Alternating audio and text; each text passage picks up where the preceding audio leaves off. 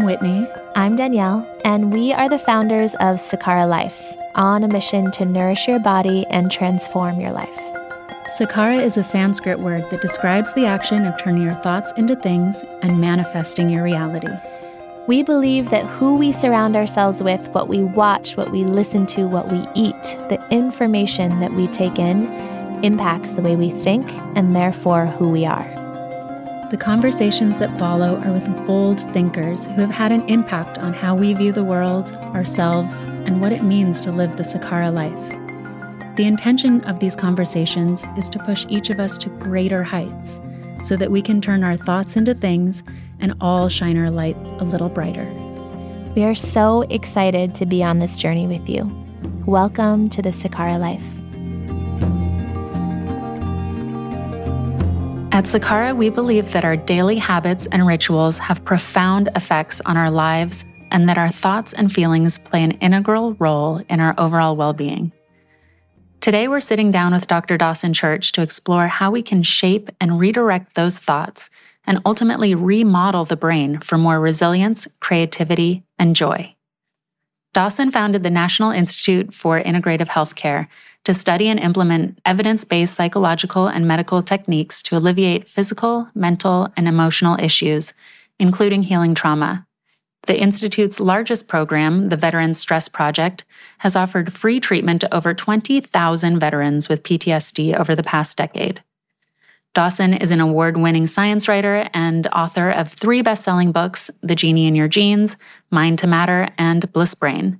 His groundbreaking research has been published in many prestigious scientific journals, and he shares how to apply these breakthroughs to health and athletic performance through EFTuniverse.com, one of the most visited alternative healing sites on the web.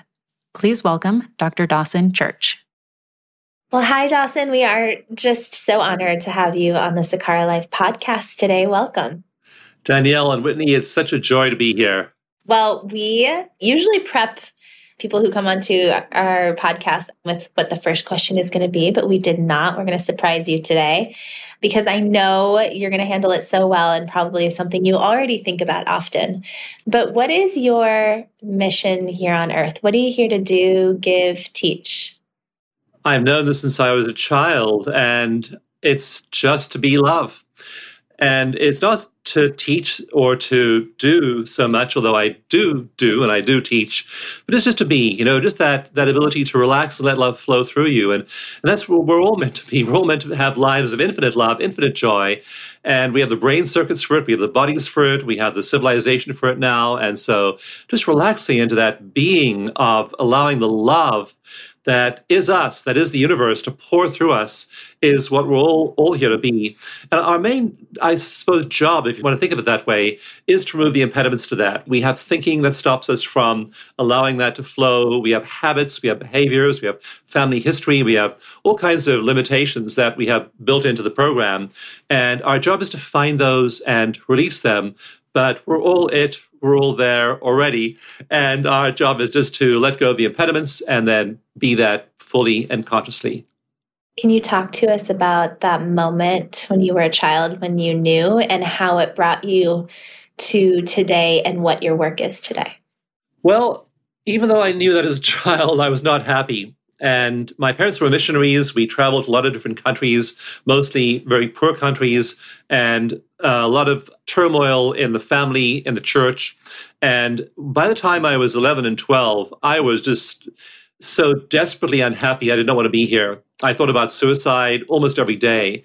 And wow. I just hated living here. I kept on wanting just to get out of this place. I just didn't fit. And so I didn't begin in a very happy space. And then one day when I was about 15 years old, I was lying on my bed in my bedroom, and again, just wretchedly unhappy, just desperately unhappy, no one to talk to, no one to relate to. And suddenly I had this vision of the universe, and I just suddenly was like floating in space, saw all the stars, and I saw everything as love. And I realized the whole universe was love. And even though my daily experience was not that, I realized that there was a place that was greater than my daily experience. And I then began to at least have the idea that there was a possibility of that there. And it turns out that research now shows that most teenagers have something like that happen to them. Sometimes it happens when they're 5 or 7 or 9 or 12, but most people before they're 18 have some kind of experience like that. Again, it may not radically shift the direction of their lives, but at least they know there is a there. And so I then joined a spiritual community. I learned the great perennial philosophy behind all the religions, and I made that my focus for a long time. I didn't get much happier, so I then got into psychology. I figured, okay, spirituality isn't moving the needle, and most of the people in the ashram are pretty dysfunctional, so maybe these psychologists have figured it out. Ha ha, bloody ha. They were possibly even more screwed up than the people in the ashram, so it wasn't psychology.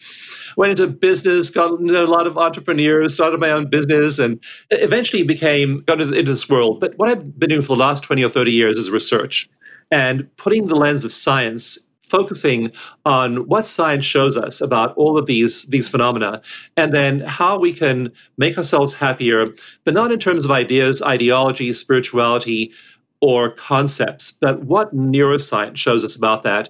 And so that's really what I've been focused on, is releasing trauma, releasing PTSD, and then also aspiring to what Abraham Maslow called self-transcendence, beyond the top of the traditional Maslow pyramid of self-actualization. I've been doing research now for the last 20 or 30 years, and hard science. If you go to the US government database of medicine, PubMed, you'll see scores of papers with my name on them there. I want to know what science tells us about happiness and about how we can get there quicker. So that's my main focus.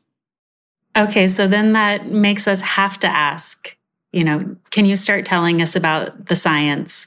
What are you seeing in the science when it comes to happiness? Isn't that the human condition? We're always searching for happiness, and we're all feeling that little bit of discomfort in where we are today and think that there's something else out there that's going to make us happy. Is that true? Is that the case? Yes, we have some inkling that there is a happy place, and we may have hit it occasionally.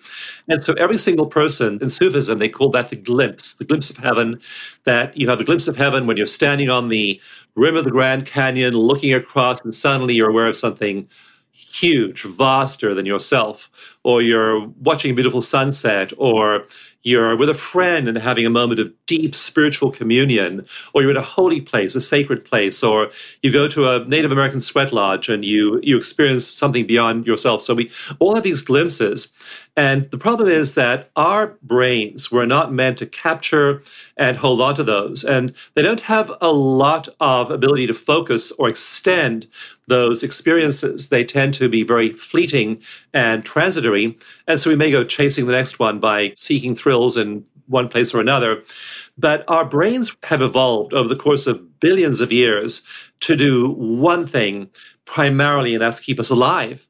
And so they scan the horizon continually for the bad stuff. And so your eyes are open. There's all this data going in through your eyes. 9 million pieces of information a second go through your optic nerve into your occipital cortex. And you're interpreting all of it to see where the bad stuff is, where the threat is, because that's how our ancestors survived. They saw the tiger in the grass and they ran. So we have this focus called the brain's negativity bias of looking for the bad stuff. And that's what's ensured our survival for millions of years. And now that there are no tigers in the grass, that machinery keeps on hunting for the bad stuff, and we call it worry and stress. And there are no more tigers to worry about. And so we stress about, my daughter, who I love and adore, but, she's grown. She's a computer programmer, and she's just this remarkable human being. And one day she was staying with us, and she had a pimple. And so she's saying, look, I got this pimple on my chin. I can't see the bloody pimple. I can't even see it. Her entire focus has narrowed to the pimple on her chin, and she's forgotten all about, the birds singing and the beautiful sunrise outside and all the wonderful things about life. And that's just the way our brains work. So how do we counteract that brain's negativity bias? We know there's a there. We know this happiness is possible. But the essential task from, Buddha, Jesus, Lao Tzu, all these great teachers, they try to help us find some way to do what Jesus called find the heaven, find the kingdom within. The Sufis talked about finding heaven in Islam, and the Buddha said meditate. So they all had some way of trying to call us back to that state.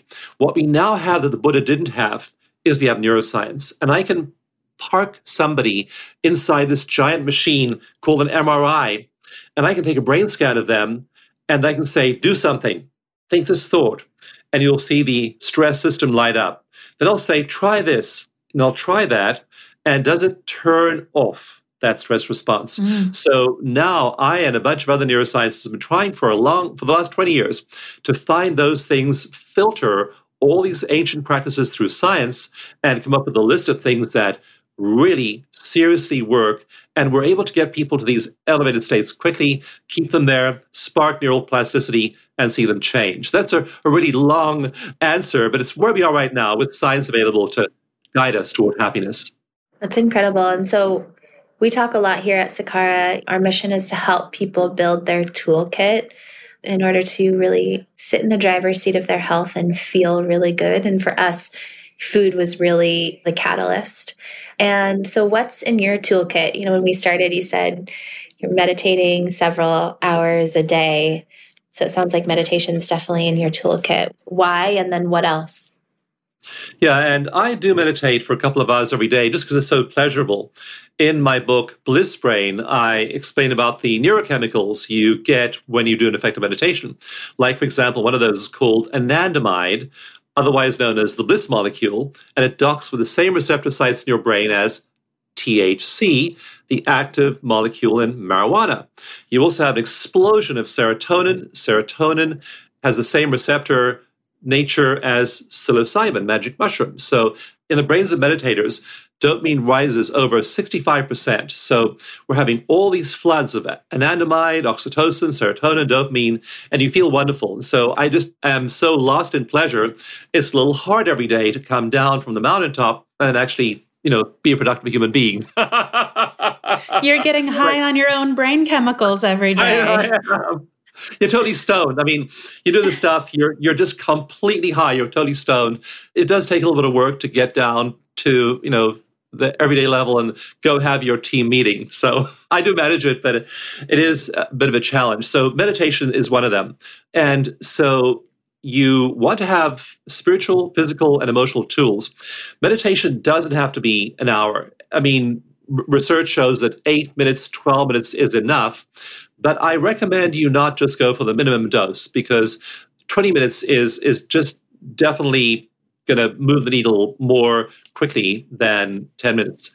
The second thing I think is essential is that even though you meditate every morning, stuff's going to happen, because you'll get to that team meeting and you'll discover that your server's been hacked, or a client's unhappy, or your teenage kid has a crisis. So you're going to be then having to process negative emotional inputs.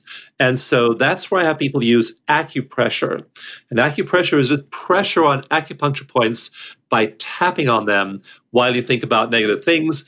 In those MRI studies, it shows that the emotional stress part of the brain just shuts off when you tap. So that's what you do for a minute or two whenever you're stressed throughout the day, and then preferably meditate again for a little while before you go to sleep at night.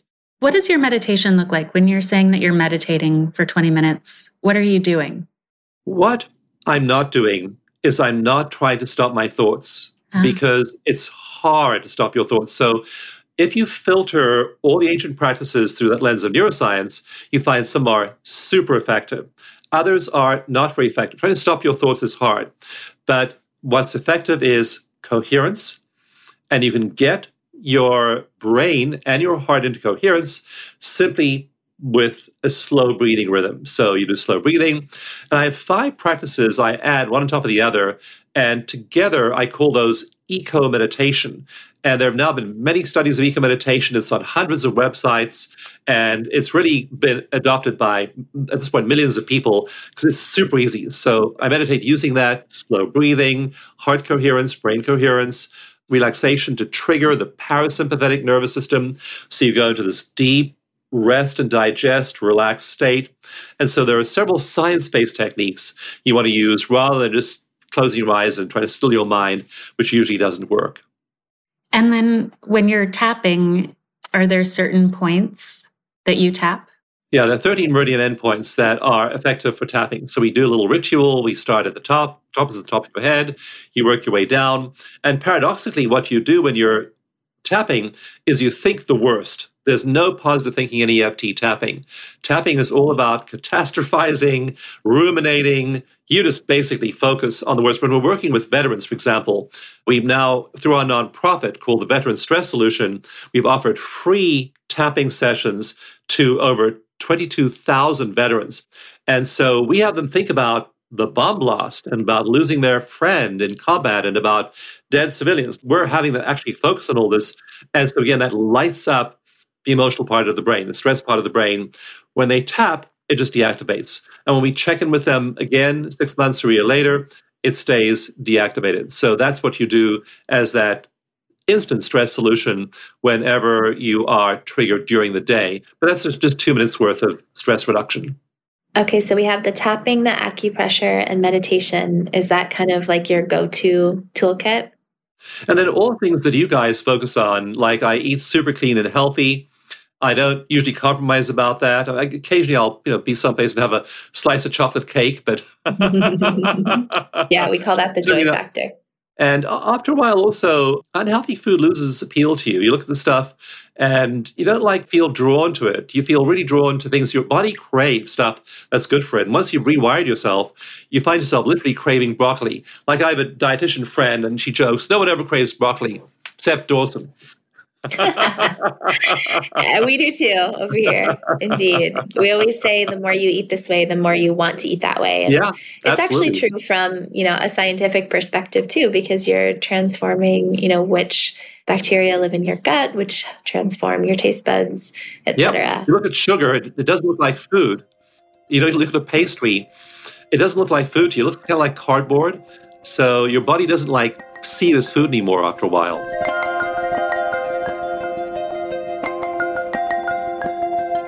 So talk to me about epigenetics and the brain, your book, The Genie in Your Genes, this idea of how you can transform your biology with your thoughts. Can you give us the 101 on what that means and what it is and the implications? This is remarkable research. The earlier studies were about how genes change in response to environmental factors. And the sort of big, huge flagship study done in 1999 was feeding mother rats a modified diet, and it radically changed the gene expression in their offspring. So that was the initial focus of epigenetic research, was on stuff we can do exogenously out there that turns genes on and off. But the whole idea that we could turn genes on and off was really a big one, because we used to think that the genome was fixed and that the way you were was the way you were. So we now know that about 85% of the genome is dynamic and it's responding to cues from the environment. And so we shift those cues. And the biggest cue is stress, because the whole body is shifted by stress. So there have been several studies of tapping. For example, I did one massive 10-year landmark study with veterans, mostly recruited through the Veterans Administration. And we showed that as they did 10 one-hour sessions, their genes that fight inflammation literally dialed way up. So suddenly they went from being poor at fighting inflammation to those genes being just at peak expression. Their genes to do with immunity dialed way up. Now their immunity had risen way up. Another study looked at things like heart rate, and doing tapping for a week solid with eco-meditation in the morning dropped people's heart rate an average of 8%. So their heart rate went down, their blood pressure went down, also 8%. Their cortisol, the main stress hormone, went down 37% in a week. They're much less stressed, and now that's showing up in their hormones. And when all that stress biochemistry dials down, a whole bunch of cell repair biochemistry dials up. So we also measured their levels of immunoglobulins, which are these immune markers that protect your body against viruses and bacteria, and those went up 113%. More than double in a week. So by shifting our mood, shifting our emotions, we can have these massive effects on our bodies. And that's the science of epigenetics. It's incredible and so inspiring because I very much respect allopathic medicine, and God forbid I break a leg, like that's who I'm going to call. But I think that what we have to unlearn is that we need to give our power away to an expert, or our health away to an expert. And so you must have seen so many lives transformed through this work for people, because I think what you're doing is bridging the gap between the believers and the non-believers. And I think science, even though, I wish this weren't necessarily the case all the time, I think science and even the dogma of science really does help people believe things that they might not have believed before, that they are the types that have to see before they'll believe. Yeah, and you see that focus on what I called exogenous factors all over our society. And so allopathic medicine is one example, and people have an illness or a complaint or a condition, and they immediately go to the doctor. Now, there's nothing wrong with going to the doctor. Get yourself checked out, get a diagnosis, see what's going on. And medicine was fantastically effective. Look at 1850. The huge advances made there in all kinds of fields of medicine. We nailed infectious disease, polio, typhoid, cholera. Between 1910 and 1930, it was rampant before 1910. It was gone by 1930. All of these diseases. So for infectious disease, for trauma, there's nothing like modern medicine. Where it does not do well is things like lifestyle diseases and autoimmune diseases. And they can't be controlled by a drug. But people look, again, for the drug, the surgery, the exogenous answer there. And the answers are endogenous. In one study of tapping, people just tapping for fibromyalgia. Now, you go on the Mayo Clinic website and look up fibromyalgia. The first sentence is, fibromyalgia is an incurable disease. What a way to start off the conversation. You've got it, it's never going away. But in one randomized controlled trial of acupressure tapping for fibromyalgia, a third of the people got completely well, a third got partially well, and a third didn't respond. But 2/3 got well fully or partially. Psoriasis, the same thing. We also look exogenously to the outside world, for example, in nutrition and in supplements. I walked into the home of one friend and opened his kitchen drawer to get a glass of water, and the entire kitchen cabinet, this massive cabinet, from the bottom to the top, is packed with supplements. So again, that's the search for an exogenous something out there. Doesn't mean you don't need supplements. You do need supplements. I take, a bunch of things myself, but you don't want to be placing all your emphasis there. So focus on what you can do endogenously. What can I do to improve my mood? When I meditate, when I tap, when I fill my heart with loving kindness, all kinds of biological things shift in my body. Put these all together, get good allopathic medicine, get good nutrition, get good internal effects from meditation, from tapping, from all of these other wonderful kinds of methods we have, and you have the best of all possible worlds, and you feel just a whole lot better, and this translates into much greater longevity as well. What keeps you motivated to do these practices every day? I think for some people it feels like it can be just kind of hard to start. And so it's easier if I just go to a doctor and they hand me a pill, right? Where they say, oh, there's nothing you can do. This is incurable. Like being in that place sometimes just feels easier. And it's hard to do the work of making the time to meditate or making the right choices and really sitting in that driver's seat of your health. So what keeps you motivated? Well, two really pragmatic reasons are pleasure and productivity. That 65% rise in dopamine in your brain, that is incredibly addictive.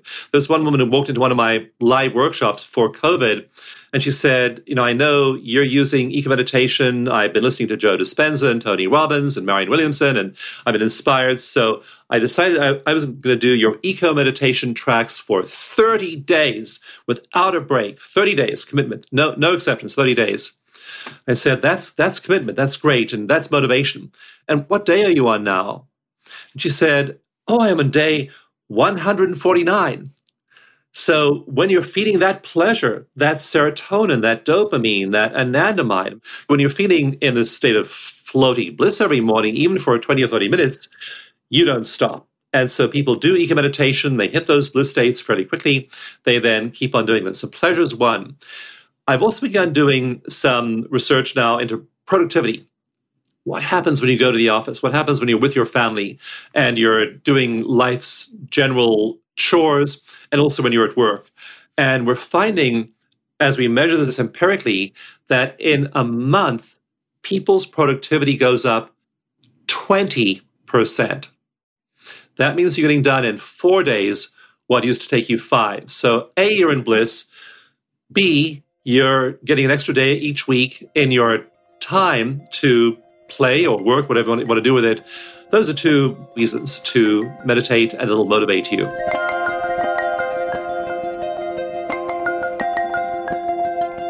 Is there a transition phase? So at Sakara, when people first come to us, the first few days, maybe they're feeling a little uncomfortable or a little unsatisfied because they're used to eating bread, meat, cheese, coffee, and alcohol as their 5 major food groups. And those microbes, yeah, it's true. That's what people live on. And those microbes that are used to eating bread at every single meal start sending you signals to the brain, hey, you haven't fed me yet. I'm still hungry. Keep eating. And you feel uncomfortable. But then the more you eat this way, the more your body starts to want to eat this way. And you start to feel pleasure and you start to feel energized and more productive.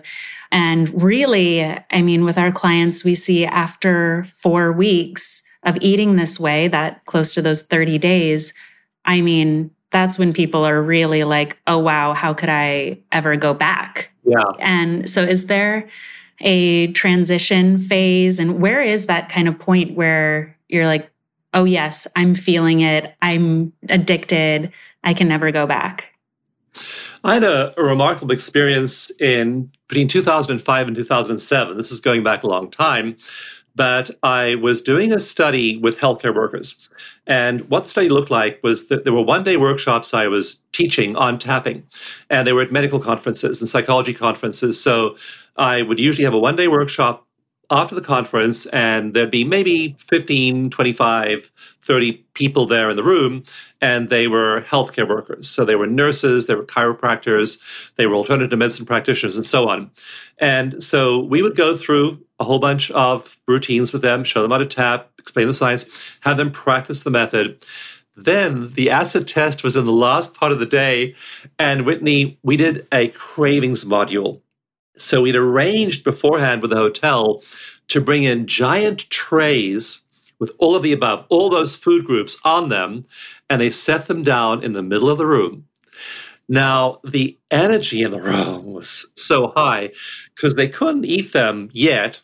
They were allowed to eat them after the workshop ended, but right now there's this cake and there's this bread and there's this pasta and there's this wine, there's this candy, and it's right there in front of me. We had to measure their level of cravings. So what's your level of craving? 0 to 10, how big is your craving? And often it was 10 out of 10. It just went off the charts. And they're unable to control them. We then had them tap. We had actually often had them pick up the thing or get really close to the thing and then apply the acupressure. And so initially, their emotional brain is highly lit up. Now, why is your emotional brain lit up when you're looking at bread? It's because you're projecting emotion into the bread. It's not just bread. It's not just wheat and grain. It is something else. There's an emotion there. It could be an aversive emotion. It could be an addiction. It could be a craving. But there's a high level of emotion. We don't know what emotion it is, but we can see that this emotional midbrain is highly lit up. We then did the tapping routine with them, and then we measure their level of craving a second time. 0 through 10, what's your number now? I was sending off these batches of data to the University of Arizona to run the numbers for me. And I remember the day I got back my first email from them with an Excel spreadsheet showing the results. Cravings on that spreadsheet went down. In that 30 minutes of acupressure, cravings went down 83%. Wow. And what happened in practice was that at the end of each day, we'd wrap up the workshop, people would give each other hugs, we'd all be chatting, they'd all walk out, and the food was just sitting there forgotten. I mean, nobody even bothered with it. So it very rapidly removes the emotion behind it. And when you reduce the craving, then you are able to break that habit of indulging in it over and over and over again. Do that a few times, and usually the craving starts to diminish in intensity, and then eventually it disappears. This reminds me of Janine Roth's work. I don't know if you're familiar with her work, but like Women, Food, and God. And I love the title because you don't really necessarily understand why it's called that until you understand what's the motivation, how do we keep going, how do you go from, never wanting to eat well and having sugar cravings all the time to only wanting broccoli or whatever it is.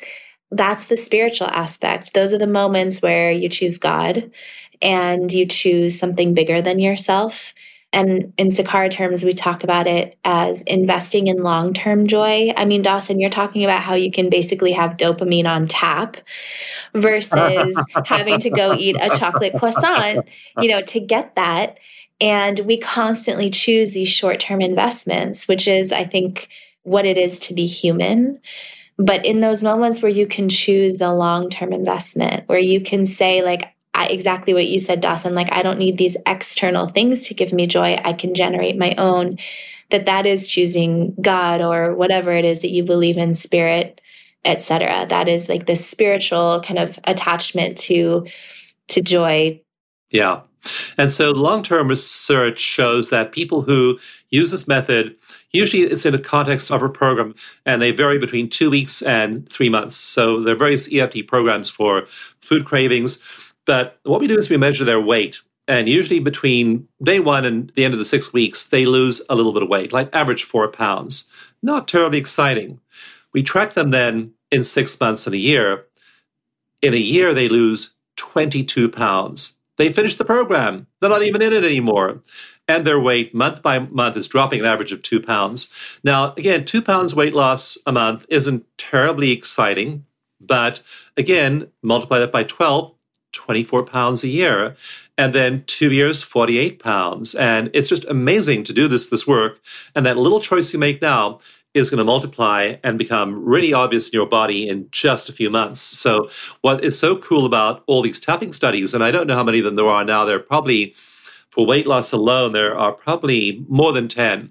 And they all show that same pattern of long-term weight loss after you change your energy, change your thinking, change your cravings, and then everything else downstream improves.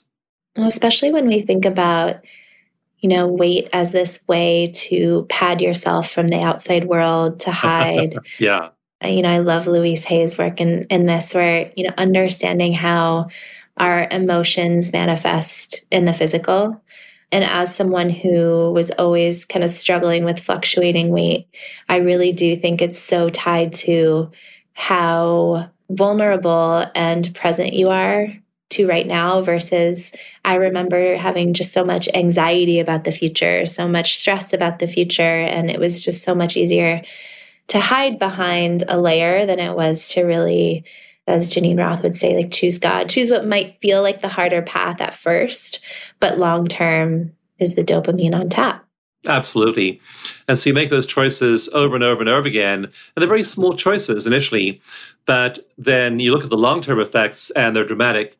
And one of the sets of studies that's really interesting is the optimism studies. And there are several large-scale, long-term ones, like tens of thousands of people lasting a decade or more, some of them 30-year studies. And what they show is that people who have some degree of emotional mastery, who aren't giving in to pessimism and doubt and fear and resentment and all the negative emotions, who are staying in touch with all the positive emotions, we can just call that optimism for short, but their lifespan is average 10 years longer. So that choice you make today and tomorrow and the next day, again, tiny choices to extricate yourself from negative thinking and to tap, to release, to meditate, to shift your thinking, to focus on God, whatever it is that moves the needle for you. That little choice is a little tiny choice today, but your body will love and thank you for it when you're 70, 80, and 90 years old. Again, 10 extra years of life, and those years tend to be healthier years as well. So it really is worthwhile long-term to use these practices. And what about, I've heard you talk about the pleasurable aspect of this work, kind of efficiency, energy. Have you measured, or has anyone else measured, how much more people feel that resonance throughout their day after doing this work? And I guess I would tie that to some level of feeling in touch with their intuition or that gut feeling. Is that something you've personally found or have found in the literature? Danielle, there are two things you have to do as an adult. So when you're a child, you have no control. Things are happening all around you. Your parents are pulling you from pillar to post. You have no idea what the trajectory of your life is like. And often upsetting things happen. Upsetting things happen to everybody. Your pet rabbit dies, your grandma dies, you move and lose your best friend. And there's just this stuff. And some people are traumatized and have horrendous childhoods. And even like I have a friend, Rick Hansen, who wrote a book, Buddha's Brain. And he says that he wound up in his 20s as a grad student, just really anxious all the time, even though he'd had a great childhood. So we all have these things. And so how do we shift that? How do we shift that daily? So the first thing you have to do, and now you're not a child. You're 25 years old. You're 45 years old. You have power. And the first thing you have to take care of is that childhood trauma. The Adverse Childhood Experiences Study, ACE, Adverse Childhood Experiences Study, shows that people who do not heal their trauma, their childhood trauma, have higher rates of cancer, heart disease, hepatitis, diabetes, smoking, blah, blah, blah. All those conditions are greater in those who have unhealed childhood trauma.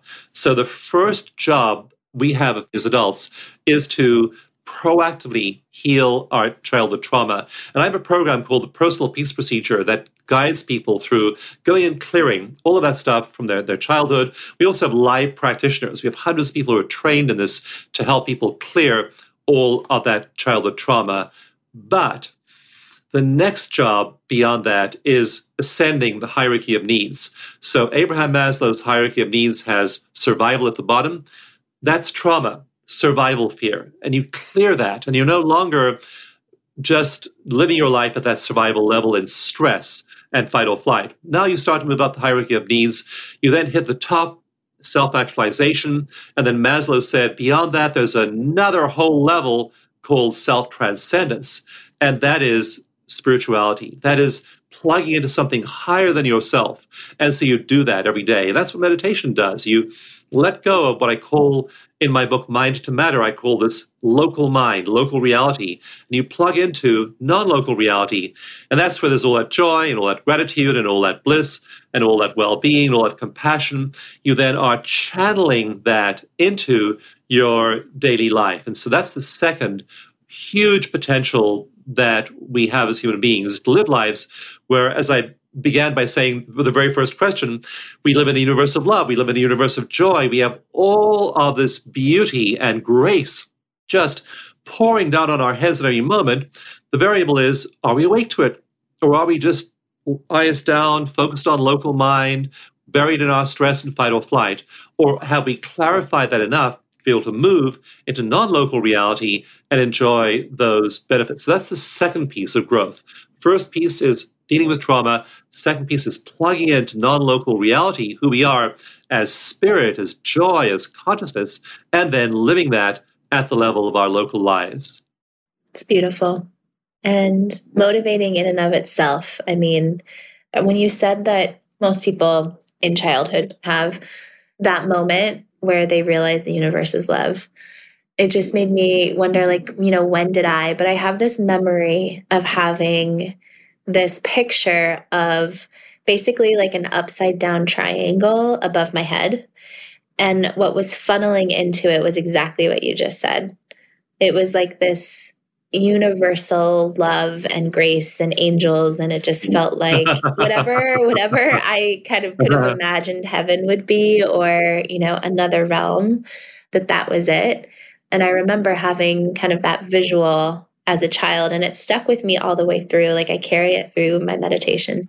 But it is so interesting to hear you say that, because I don't think I ever cognized it in that way, that there was a moment. And I don't necessarily remember the moment, but I remember that it happened as a child. Brittany, how about you?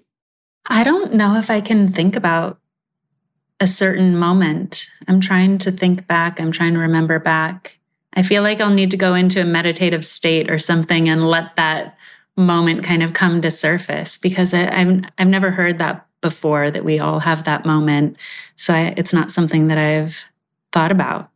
But it can be an inspiring moment too. Often it's in nature when we're just awed by what we see. I was going to ask, we're mothers of young children. Like, are there tapping or kind of an environment to create for our children so that they kind of have that feeling often and those reminders often? Do you have recommendations? Yeah, so tapping is in a lot of schools now as a way of stress reduction, and it's powerful. Meditation is in a lot of schools too. So these tools are making their way in there.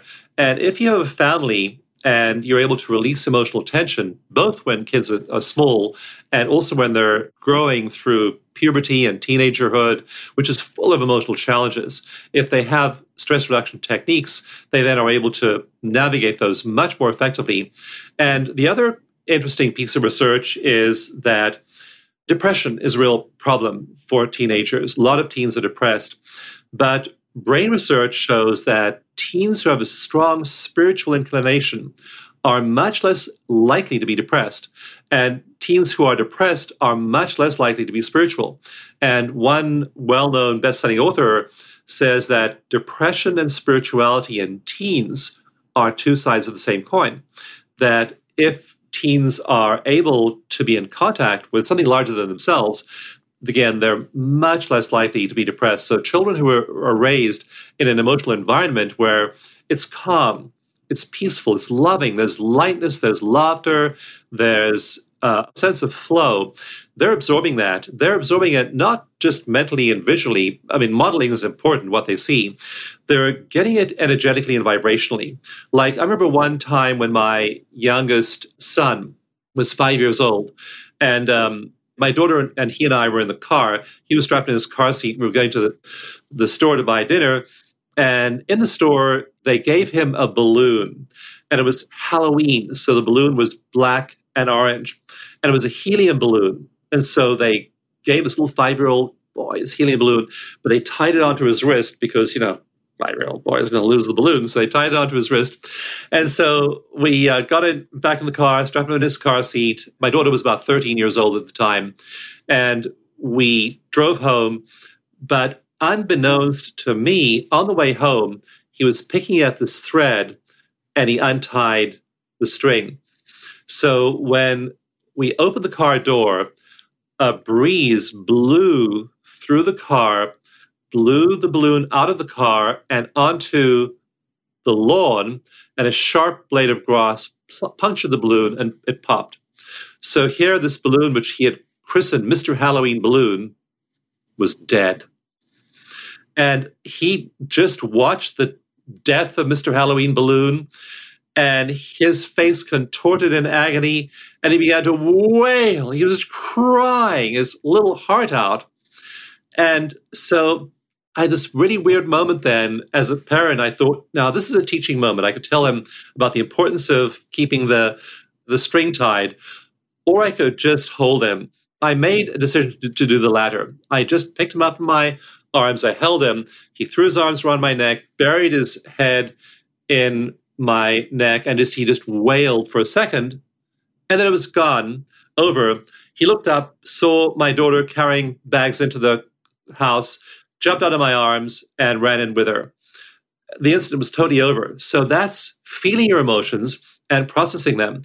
But it was also regulation by me. It was not me talking to him, talking at him as a superior adult. It was just me being there as another human being and holding him, letting him cry. When my wife has a problem, she doesn't want my brilliant coaching and advice. She wants me to hear her and maybe hold her.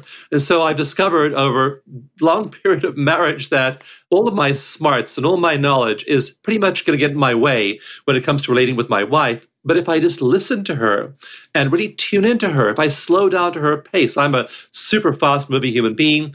She speaks slowly and she's very deliberate and kind of ballet-like in her movements. And so if I move into her pace, far more ability to connect. So connect, have presence with other people in your life.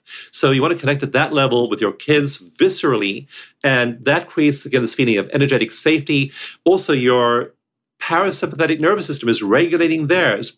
So when you're in the room with a person who is regulated, it regulates you. I'm having 20 people over at my house in a few weeks' time. We'll just sit together for 2 days and just sitting and breathing together for 2 days, regulate each other. So it's really powerful to do this. And when you're doing this with kids, they then learn how to do that. They then do it with other kids, with their families, and it perpetuates through the next generation. It also puts a stop to all the ways of raising children that have been so dysfunctional in our society up to this point. So physiological regulation, emotional regulation, energetic regulation is an incredible gift to your children. Yeah, this morning I was getting ready for work and everything. I was shooting some stuff this morning and I was doing my hair in the bathroom and my son was getting ready to go. He's 2.5. He was getting ready to go to his little class and he came in and he asked me to play with him. And I said, I'm sorry, I'm getting ready for work and you need to go to class. And he started crying, real tears, crying so hard and hugging my leg and saying no. And he wanted me to play with him. And so I remembered I switched into this mode and I crouched down onto his level and I told him, yeah, I hear you. I understand that you don't want to go to class right now, that you want to play with mommy. These are the things we need to be doing, and explain to him a little bit about why. And so I ended up saying, okay, let's play for 5 minutes. And, this is your need. I hear you. And then we need to go to class and go to work. But getting down on his level, holding him a little bit, making sure he felt heard, that he wasn't just needing to say it louder to me to be heard.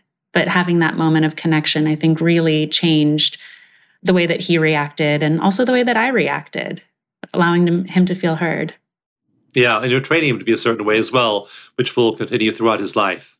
And, hearing about you talk about the difference in teenagers and young adults when they feel connected to something greater than themselves, it brings me back to when Danielle and I, before we started Sakara, I was maybe 23 years old. We were living together in Soho in this, tiny apartment. And I was just feeling so much anxiety around what is my future. I didn't feel like I had a path or had control. I felt like I was supposed to have it all figured out by then. I was an adult, quote unquote adult, and just feeling so much anxiety. And we started to create these meals for ourselves, for other people, and started to hear about the impact these meals had on other people's lives. And I realized that being in service to other people allowed me to take some of that attention of spotting the imperfections and that pimple on my face and put that energy towards how can I help others in their lives. And that gave me this feeling of being connected to a bigger purpose and being on this mission. And it was a huge piece, I think, the combination between changing my gut microbiome, my biology, by eating these foods, and this feeling in service and having a purpose completely got rid of my anxiety and those fears that I felt. So I'm with you. I think if we can find ways to feel that connection, and I think that just getting started, going out there, doing things for other people is a great way to start to feel that connection. Absolutely. And one of the meditation forms that has been shown to most quickly trigger positive change in the brain is compassion. We let go of our obsession with ourselves. What you see in Tibetan monks, Franciscan nuns who are doing this is that part of the brain that builds a sense of self and thinks about self quiets way down. And the part of the brain that has to do with compassion lights way up, and they become dramatically happier. So that's one of the forms of meditation that most rapidly remodels the brain. And so you have a different brain as a result, Whitney, of making that shift. Wow, it's powerful. Well, I would love for you can you take us through a quick tapping exercise? Is that possible for you to walk our listeners through it with you? We can do a very brief one, and then for an extended one, go to my website, and you can do a longer one. But just very briefly, if you think about something that bothered you from the last 2 weeks, so some event that happened, maybe you were in a long line at the Department of Motor Vehicles, maybe somebody said something that was hurtful to you, perhaps on an email that really hurt or bothered you. So think about something that happened that's recent in the last couple of weeks. So Danielle, you think about one too. Something triggering. And I'll give it a number 0 through 10, with 10 being extreme emotion and 0 being no emotion. So think about your number. And then I want you to write down your number. You can use a device if you don't have a pen and paper handy, but just write down your number as you think about that triggering emotional event. Is it a 7? Is it a 5? Just give it a numerical score. And if this was a movie, what would the movie name be? So the movie name might be The Long Line or The Snarky Email. So what was the name of the event? So the name of the event, and I'm doing the exercise too. So I've got the name of a guy I'd worked with who wasn't very cooperative, and I've got my number, which is a 7. So I haven't worked on this one yet. It just happened a few days ago. So as you're listening to us now, make sure you have your name of your event and your number written down, because often those scores drop so quickly, they're pretty baffling to the mind. So it's worthwhile writing them down to remember, oh, I felt that way just a few minutes ago. Now, keep your eyes open and just apply pressure in the form of tapping to this part of the side of your hand. Just to clarify, the side of your hand just below the pinky finger. So you tap lightly on the side of your hand. You stay focused on the event. And also notice your breath. Feel your breath. Think about the event, the name of the event. And tap.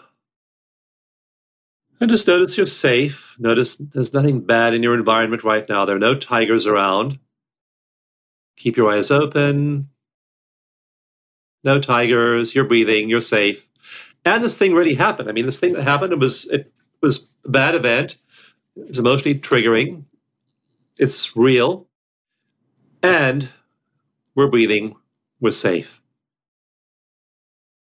Tap on the top of your head.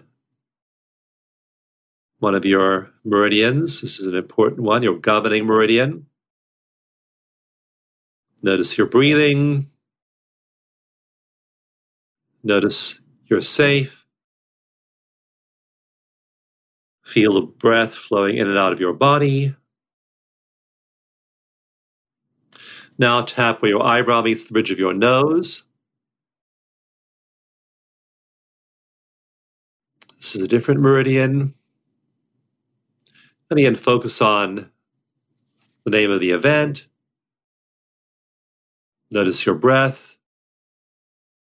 Tap on the side of your eye. Feel the breath flowing in and out of your body. There's no threat to your survival right now. Tap under your eye, again, eyes open. Really focus on what was the most triggering part of that triggering event. What was the most emotional part of the emotional event. And while you're focusing on that, notice your breath. Notice you're safe. Tap onto your nose. Again, the name of the event, the most emotional part of the event, the worst part of the event. Tap onto your lower lip. Again, eyes open, noticing your breath. Notice if your shoulders are tense, your neck is tense, relax them. Notice your breathing again. Then tap where your collarbone meets your breastbone. And if you can tap there fairly firmly, do. Don't tap so it's uncomfortable, but make sure you really feel that point. That point is about a half inch below the skin, so it's a little harder to stimulate.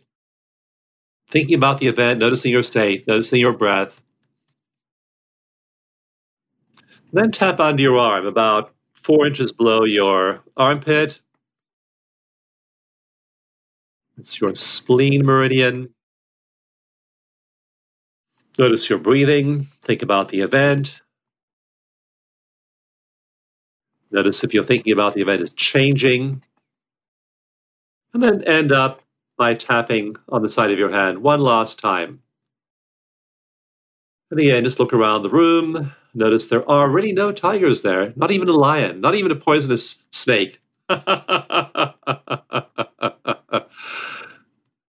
No enemy with a spear running at you right this very moment. Not even poison oak or poison ivy. Absolutely nothing here that's any kind of a threat to you. Feel your breath. And stop tapping and relax. Okay, now just think about the event and notice how you're feeling differently about the event now, and also what's your number? Like, what's your number this very moment? And write down your new number. So, Whitney, what was your first and second number? My first number was 7, and then my second number was 4. Okay. So it dropped almost 50%, I'd say. And you can tap again later on, and you'll likely see it drop some more. And also, if you have a lot of similar events, then you will need to do other things too, because often we're annoyed by a certain thing because it's a lot like a certain other thing that happened to us earlier, especially in childhood. And I think for me, mine was a lot about just the fear that I had built up of the unknown and fear around something that hadn't even happened yet and there was no outcome, but just like that worry and anxiety of, something that I had made up in my mind was where those emotions were coming from most around the situation. Yeah. And our minds can invent threats where there are none. And that's, again, how our ancestors stayed safe. So it makes sense how our minds work that way. Just that we, in the absence of threats, have to rewrite the software inside our heads. That was great. I love doing this exercise. And I think all of our listeners will really enjoy it as well. Danielle, how about you? Mine started at an 8 and went to a 4. But as we're talking, I'm feeling like the remaining 4 is more because I know it's going to happen again. So I'm not sure it's about the prior moment, but more the feelings like that I feel like it's likely going to repeat itself. Yep. And people, when one thing goes down, the way our emotions work is we go find the next thing to worry about. Because if you quit worrying about one thing, it's like your brain says, okay, that's no longer a threat. What's the next threat? Let's go find something else to worry about. And just one thing after another, our brains are going to cycle through our available worries. Yeah, exactly. Well, I'll work on that. Good. Yeah. There's plenty of things to think about, brain, other than worrying about the future, the unknown, as it said. Dawson, you're incredible. Thank you so much. We're so grateful amazing. We got to chat with you, and thank you for the beautiful work you put out into the world. it's joy. It's wonderful to do it. And it's just so thrilling to see people just shifting and healing and realizing after a while, like the veterans who come to us, often they've been plagued by nightmares and flashbacks and intrusive thoughts for years. And then like one of them said after his first session, he emailed his therapist and said, I did the first tapping session with you last week. And after that session, I slept through the night for the very first time since I got back from Vietnam.